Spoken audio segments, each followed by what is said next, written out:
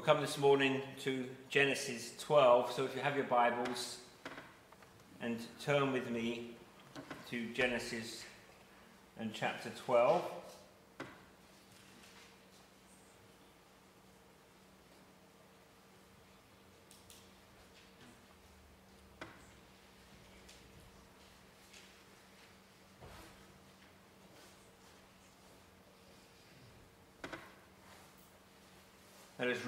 Let's pray before we read God's word.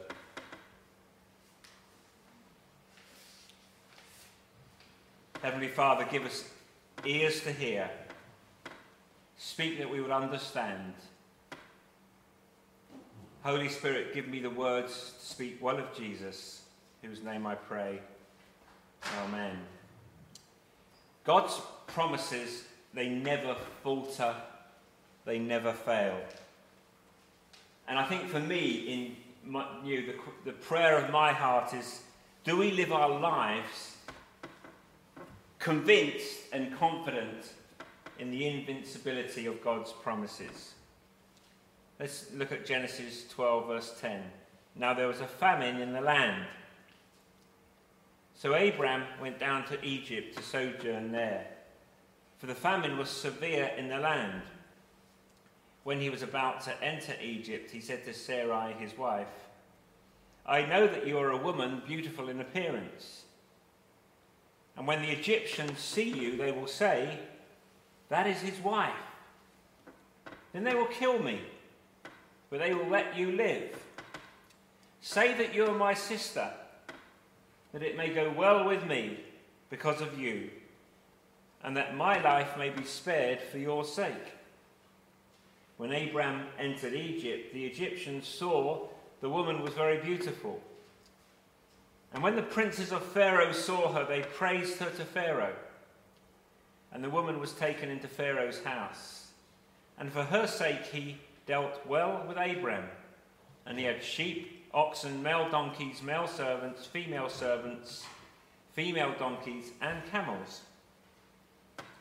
But the Lord afflicted Pharaoh and his house with great plagues because of Sarai, Abraham's wife. So Pharaoh called Abraham and said, what is this that you have done to me? Why did you not tell me that she was your wife? Why did you say she is my sister? So that I took her for my wife. Now then, here is your wife, take her and go. And Pharaoh gave men orders concerning him, and they sent him away with his wife and all that he had. May the Lord bless the reading of his holy and inerrant word. Last week we began our study of the life of Abraham. After a number of weeks looking at Genesis 1 through 11. And as we come to Genesis 12, we see the action in Genesis slowing down and focusing on Abraham and his descendants. See, for 11 chapters we've been ranging across the globe, and we have seen creation. We've seen fall. We saw Cain and Abel. We had a global flood. Then we had the Tower of Babel. So we have nations spreading out all over the earth. We are spanning the globe.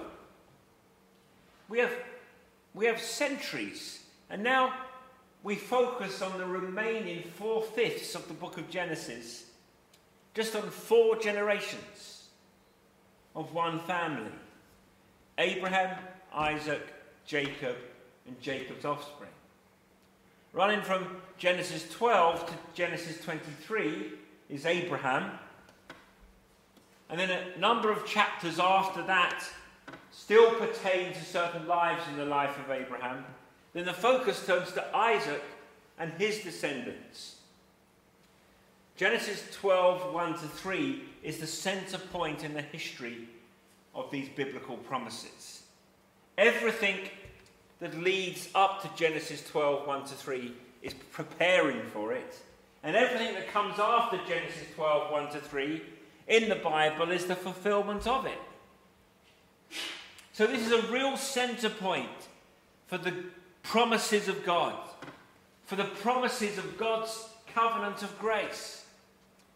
And the great theme of these chapters is the promised seed of Abraham. And then, of course, to Abraham, as his name is changed. So his posterity at the very centre of these chapters, as well as to a lesser extent, the theme of the promised land. So you have this little group leaving the Ur of the Chaldeans, clinging tenaciously to the promises of God, that the Lord will give a seed and the Lord will provide a land. Those two promises, the seed and the land. And the very final chapter of the section looks back to the certainty of return to the land of promise. And in Genesis 12, 1-9, we saw the outline of the covenant blessings given in verses 1-3. In verses 4 and 5, we saw that Abraham was beginning to live out God's commands. In the covenant of grace, God in his grace comes and blesses Abraham, though Abraham does nothing to earn or deserve it. Nevertheless, God places requirements on Abraham, and the central requirement that he places on Abraham is that Abraham is to separate himself from his land, from his relations, and from the headship of his father's house. So there is a requirement that Abraham must fulfill in carrying out this mutual relationship, which is a covenant. So even in the covenant of grace, which is established by God's grace, there are requirements for God's people. And this is seen in verses 4 and 5 as Abraham begins to follow through on God's command. And God's command was, go from your country, from your kindred, and from your father's house to the land that I will show you. And then just recapping a bit in verses 6 and 7, Abraham pauses at Shechem. He builds an altar and offers praise to the Lord.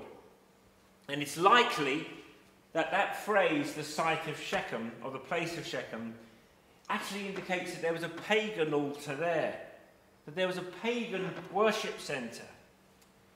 So here is Abraham coming into the middle of the land of promise. Not a stitch of it is his at this moment. It is under pagan control. The Canaanites are in the land. This is the centre of their pagan worship, their worship to idols. And what does Abraham do? The first thing he does is build an altar to the one true God, the Lord, and he worships him. And that's why last week we finished with the only response to a sermon on Genesis 12 is to worship. Abraham proclaims the Lord's dominion over the nations, even when he is a stranger in a strange land. And at the very end of the section, in verses 8 and 9, Abraham's faith was tested in his wanderings, and he learned to live the life of a pilgrim. Abraham pitched his tent, he built an altar, which shows us his priority. He built a lasting altar to the Lord for worship, even though he himself was dwelling in a tent. And it's a great call that our priority in life is to worship God. That's why I'm so thankful to see you here this morning. Worship is essential. It absolutely is essential to our life. And while it is not as we would want it to be in many ways, it is still gathering together as the Lord's people to worship the Almighty God, the God of Abraham, Isaac, and Jacob. Isn't that a tremendous thing? It should lift our hearts. And that was Abraham's priority, and it must be ours. So the first thing is the great themes of the Abrahamic covenant are the seed, the land, and the nations. This is a difficult passage, but I wanted to set the scene by saying the great themes of the Abrahamic covenant are the seed, the land, and the nations. So just 3 or 4 things from this passage. In verse 10, there was a famine in the land. So Abraham went down to Egypt to sojourn there, for the famine was severe in the land. And God is setting the stage for a trial for Abraham. You see, Abraham had already had to endure many trials of obedience to God's call. And I'm sure there are many here who can testify that. The trials of being obedient to when God says, go. Abraham had had to leave his native country. He'd had to go to an unknown destination. Even for the well-trod wanderers amongst us, and they know who they are, they usually know where they're going when they get on a plane. Usually. But Abraham left without knowing where he was going. And then he had to deal with his wife's childlessness in the face of God's promise to make him a great nation. Then he had to deal with the loss of his father. And we know these things because they're scripture. But even just for a moment, just to try and apply that to how it must have felt. Abraham had to deal with coming into a land and not finding a permanent home. We all have a homing instinct in some way, don't we? You know, we like home. We make home. But he had to deal with not finding a home, but living as a nomad. So of course, it's interesting that our Lord Jesus had no place to rest his head. But Abraham had to deal with being surrounded by idolaters on every side. And now there's also, added to that, there's a famine. There's a famine in the land. And a proper famine, not when the shelves in the supermarket run out of toilet roll. No, this is a proper famine. This is a famine. The Lord is testing Abraham's faith and faithfulness. So verse 10 is setting the stage for the rest of the event as it unfolds in verses 11 through 20, which I read. So this verse sets the stage for a story which reveals the sinfulness of a great man. Which, by the way, tells us that it is absolutely real. Because if this was a legend, why include this? Why even think about this? If this is Abraham. Abraham, though he was a great man, was a sinner. So we see the sinfulness of a great man set by side with the grace of a great God. But before we look at the passage as a whole, it would help us to remember the themes that are set forth in the promise of God to Abraham in the blessing of verses 1 to 3. Because each of these themes has a role to play, not only in the passage today, but in the ongoing passages that we will come to. God promises to Abraham blessings in verses 1, 2 and 3. And there are three main features to the blessing. And I'd love this to just be ingrained in your heart and soul. The promise of a seed, the promise of posterity, then the promise of the land, and then the promise of the nations. And these promises are repeated throughout the story of Abraham, right up to Genesis 23. Genesis 12 verse 2 is, I'll make of you a great nation. I'll bless you and make your name great, so that you will be a blessing. God promises that he will be a great nation. And that promise has to do with the seed, with the posterity, that he will become a great nation. And then that picks up in Genesis 13 and verse 16. I will make your offspring as the dust of the earth, so that if one can count the dust of the earth, your offspring can also be counted. So again, this theme of the posterity that God is going to give to Abraham is brought to our attention. A couple of chapters later, Genesis 15, verse 5. And he brought them outside and said, look towards heaven and number the stars, if you're able to number them. And then he said to him, so shall your offspring be. Again, God's promise concerning the seed.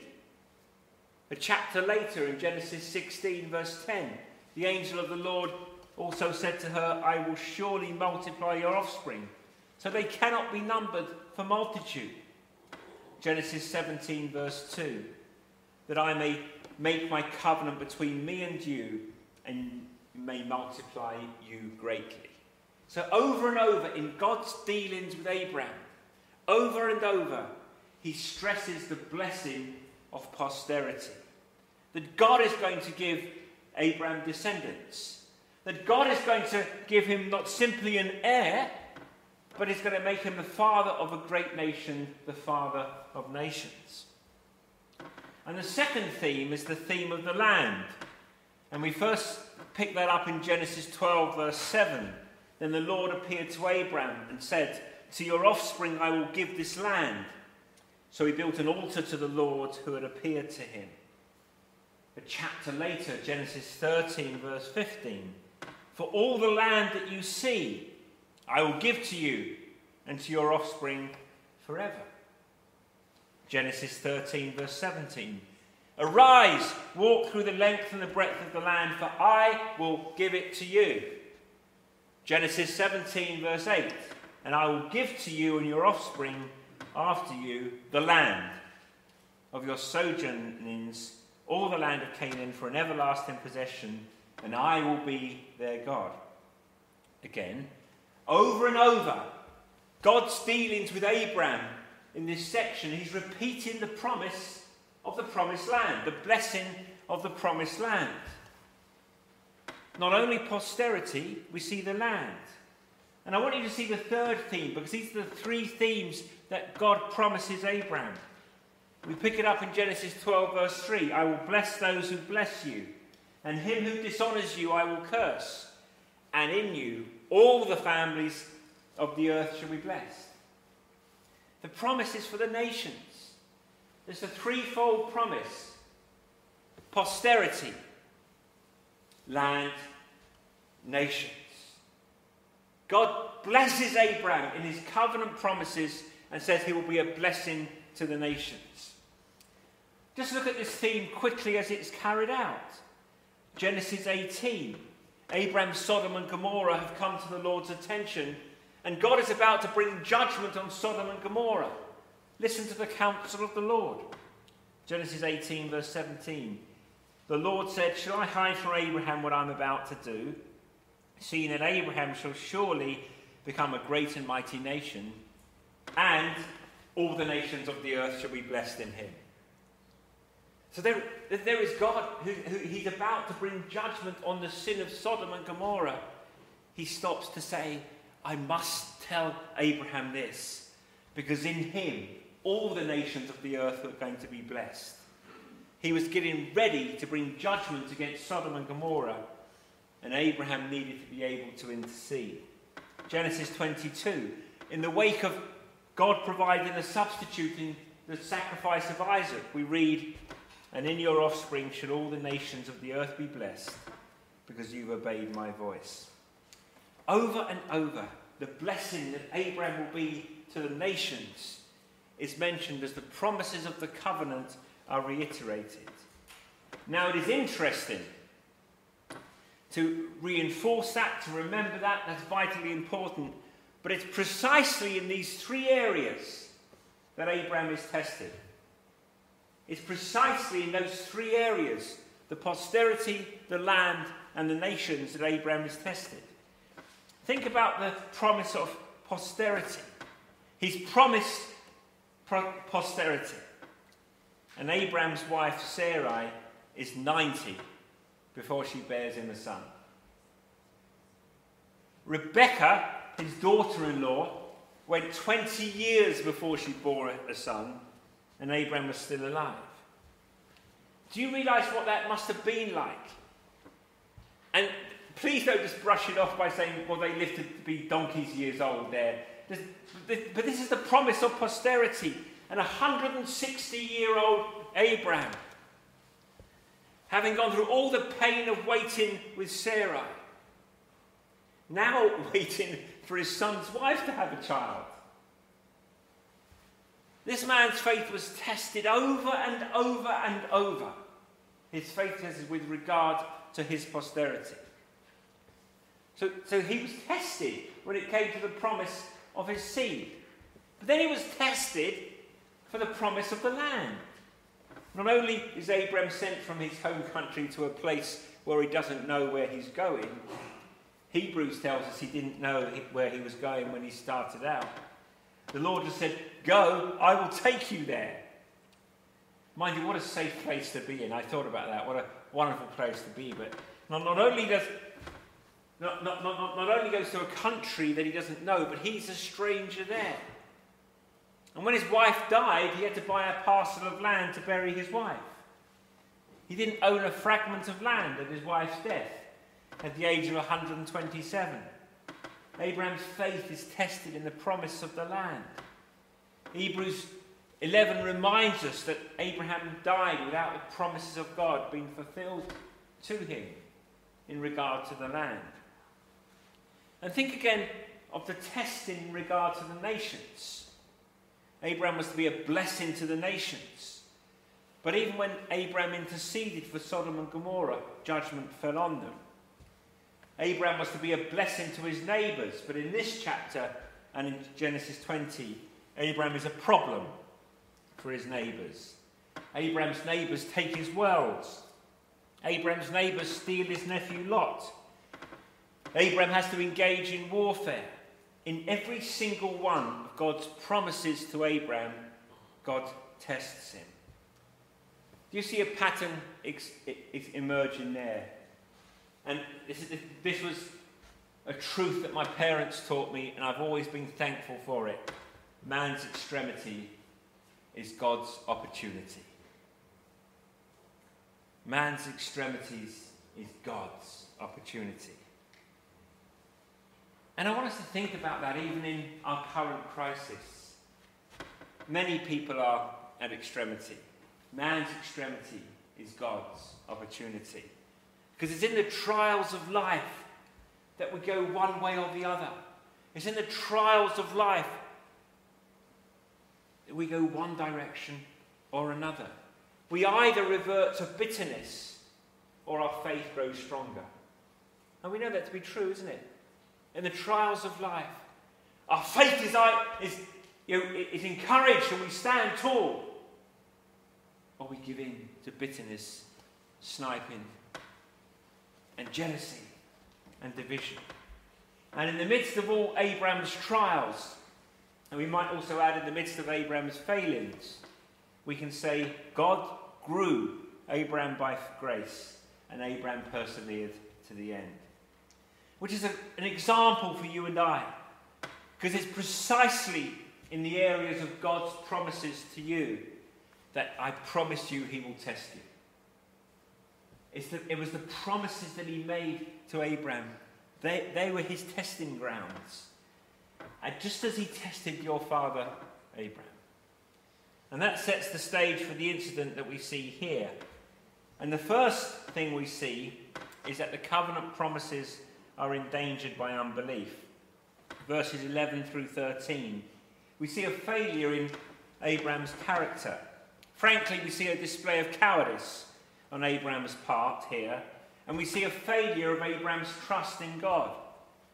Abraham would not have resorted to this if he had trusted God in the terms of the promise. And we see in verses 11 through 13, the covenant promises are endangered by unbelief.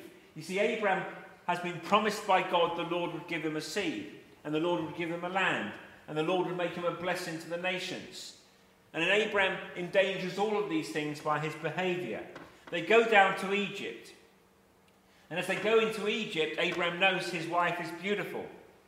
And Abraham also knows, and we have copies of the law in Egypt from this time, that Pharaoh had the right to take any wife and children of a stranger coming into his land.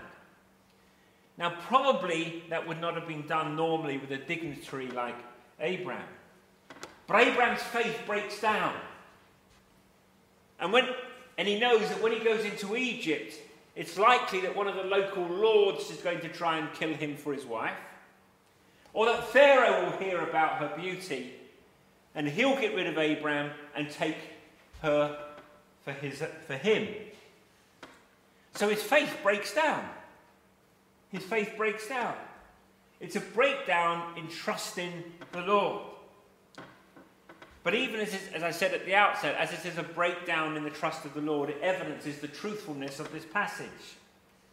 This passage has been brought under great ridicule by liberal critics of Scripture. They mock how in the world could a woman 60 years old be considered to be beautiful, that so much so that Abraham would be considered in danger of his life because of her presence. Sarai lived to be 127 years old. Or maybe she was in the prime of her womanhood at this time. But it's interesting, in the parallel passage to this, it doesn't mention her beauty. When Abimelech tried to take her, it was because he wanted a marriage contract and a treaty between him and Abraham.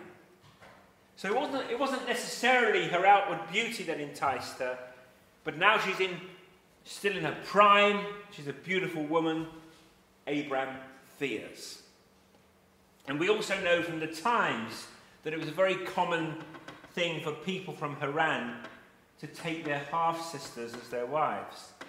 In fact, it was a status symbol to be married to your half-sister. It was such a status symbol that if you married a woman who was not your half-sister, men would adopt their wives as their sisters in order to raise their social standing. Doesn't fully make sense to us today, but it is what it is. It was a big deal in the time. So we see numerous things which confirm the historical accuracy of the account. Abraham uses a trick from his culture to protect himself in an alien culture, the culture of Egypt. Nevertheless, Abraham is endangering the covenant blessings. And when we come to this passage, I want you to imagine the children of Israel gathered around Moses, delivering the story of how God, through his plan of redemption, was going to raise up a redeemer for Israel. Moses to bring them out of the land of Egypt as God's representative. And here they're listening to the story of the promised seed, and suddenly they see the father of the faith trying to give away the mother of the faith. And they say, "No, don't do it, Abraham. Don't do it. Don't do it." But Abraham's lack of character shows through here. Derek Kidner says, Abraham's craven and tortuous calculations are doubly revealing, both of the natural character of this spiritual giant. You're seeing what this man would have been like without grace. There's nothing that can claim Abraham for himself. John Calvin used to say, there is nothing of our own in our good.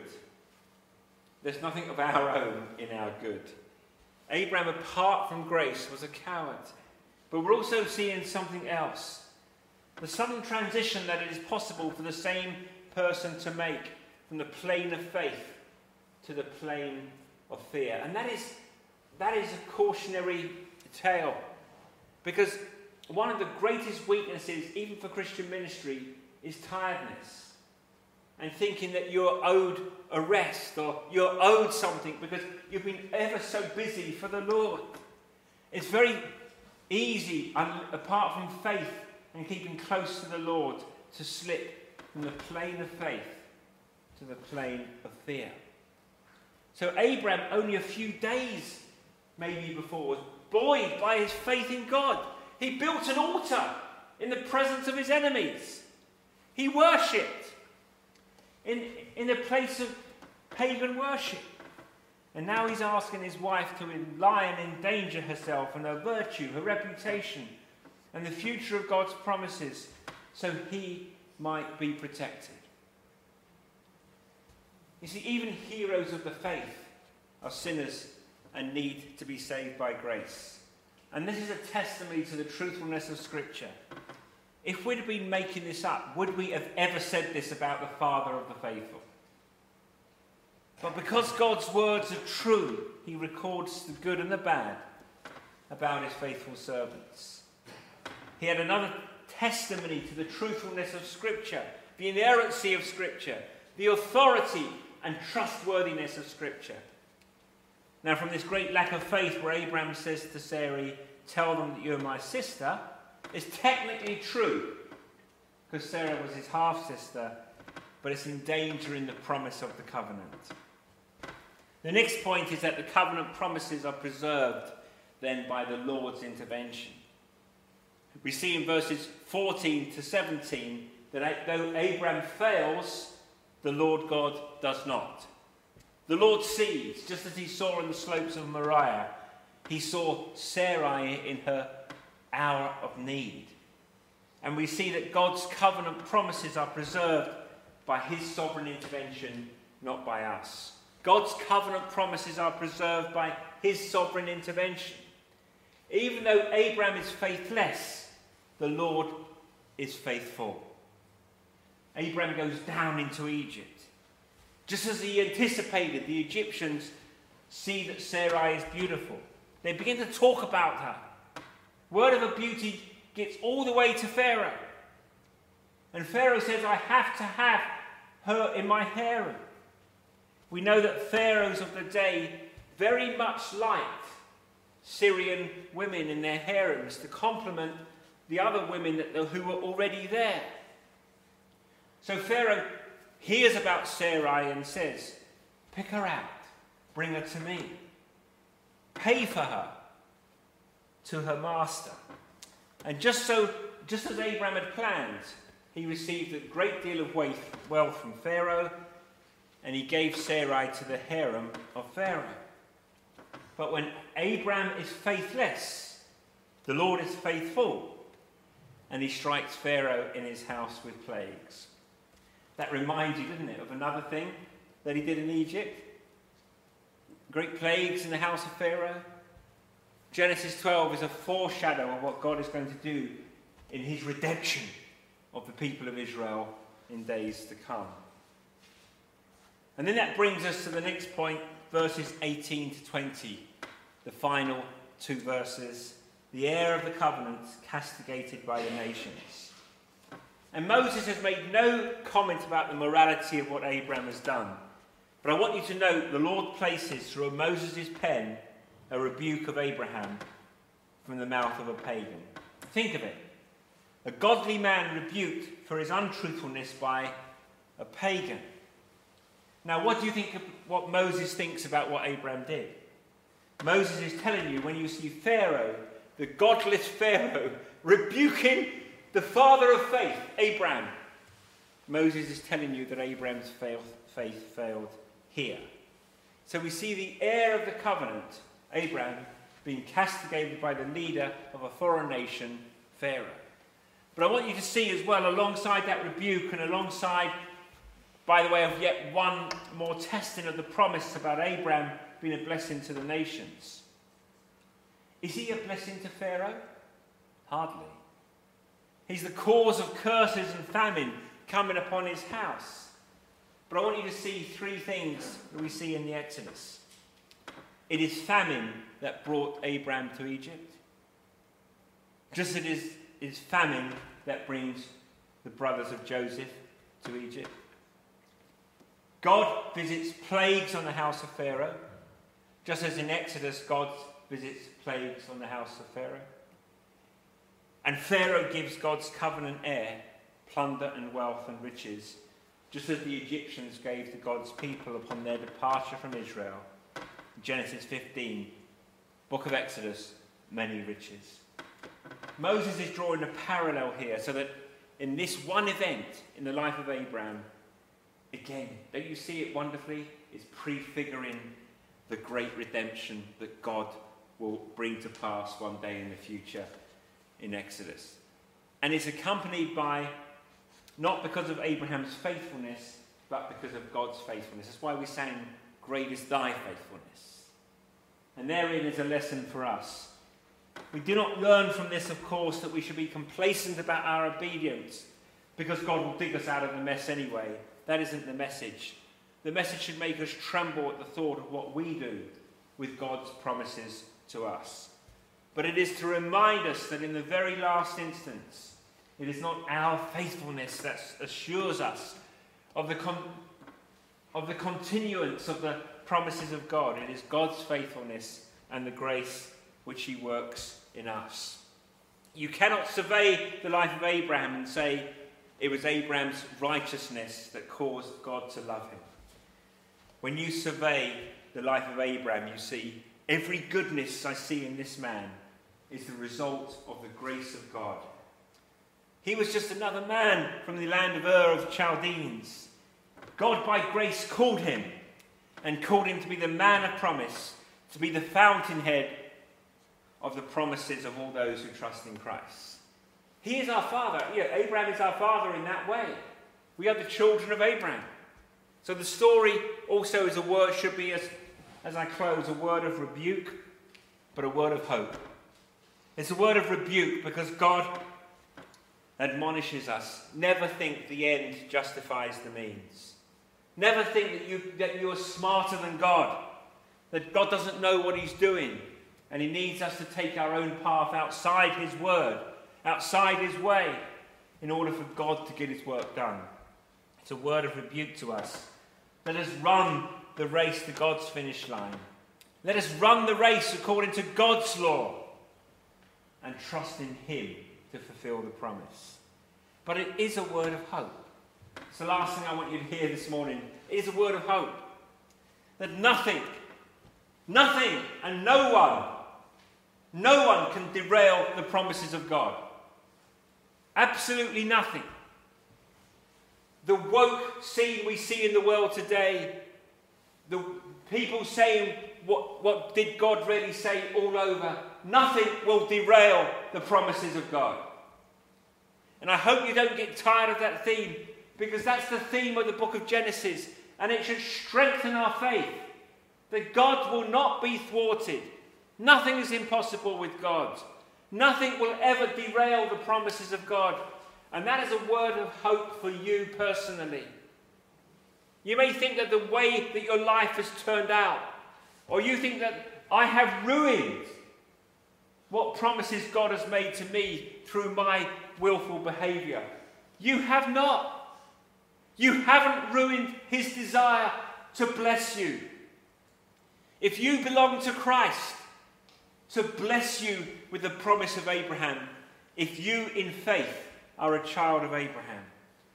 So never think that you have short-circuited God's plan, that you have no blessing and no kindness left from God. Surely that isn't the lesson of Abraham. It isn't the lesson for us personally, and it should be a hope for us corporately. We see so many reasons to be discouraged. I've been on the phone the last few weeks to churches that haven't been able to meet in any way at all for about a year now.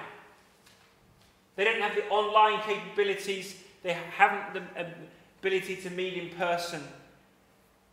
There's so many reasons to be discouraged. And then we see secularizing forces. And we see people who will persecute the church. And there are threats from without. But if you know church history, the greatest dangers come from within. It's not hard to see scandal, fallen leaders, sinful division, theological error, and think if only we could get out of God's way. Many of you would have read the news stories the last few weeks about Ravi Zacharias. The sin, the deception, the manipulation, the abuse. And it's easy to look at the faults of God's people. And only the Lord knows what was ever on in Ravi Zacharias' heart. But it's easy to see and to be discouraged by fallen pastors or leaders, or to see problems in theological missteps and wonder, how is God going to build his church? But we must rest confident in the promise. Rest in the promise, not in any one of us. Rest confident in God's promise. Please pray for your pastor. Please pray for pastors. Pray that we would stay faithful. But ultimately it's Jesus' promise. Who did Jesus say would build his church? I will build my church, Jesus said. Thank the Lord, it's not up to me. Jesus says I. He may use other people. He may give gifts in people, in writings, in sermons, in parents. But Jesus does it. It is ultimately Jesus who builds the church. Not any author, not any pastor, but Jesus. And he says he will build his church. It belongs to Christ. So we can have absolute confidence this morning, brothers and sisters, that though we get in the way, like Abraham, 10,000 billion times, Jesus will build his church. He will build his church, and the gates of hell will not prevail against it. That's not an excuse to be lazy, for disobedience, but it's a reason for hope. And I don't know what God is up to in the church, in our town, in the country, around the world. But I know this, he will be true to his word. He will build his church. And nothing will ever derail the promises of God, not even us. Not the world, not the flesh, not the devil. God will have his way. God will build his church. There will be eternity with the saints from every tribe and nation worshipping around the throne. And by God's grace, we get to be there. But through the seed of Abraham, he will bless his people and he will bless the world. Do you believe that? Does that give you hope? It should do. Because it's not in what I say, it's in what God has done. And the hope is in the promise. May the Lord bless the word for his glory and for our eternal good. Amen.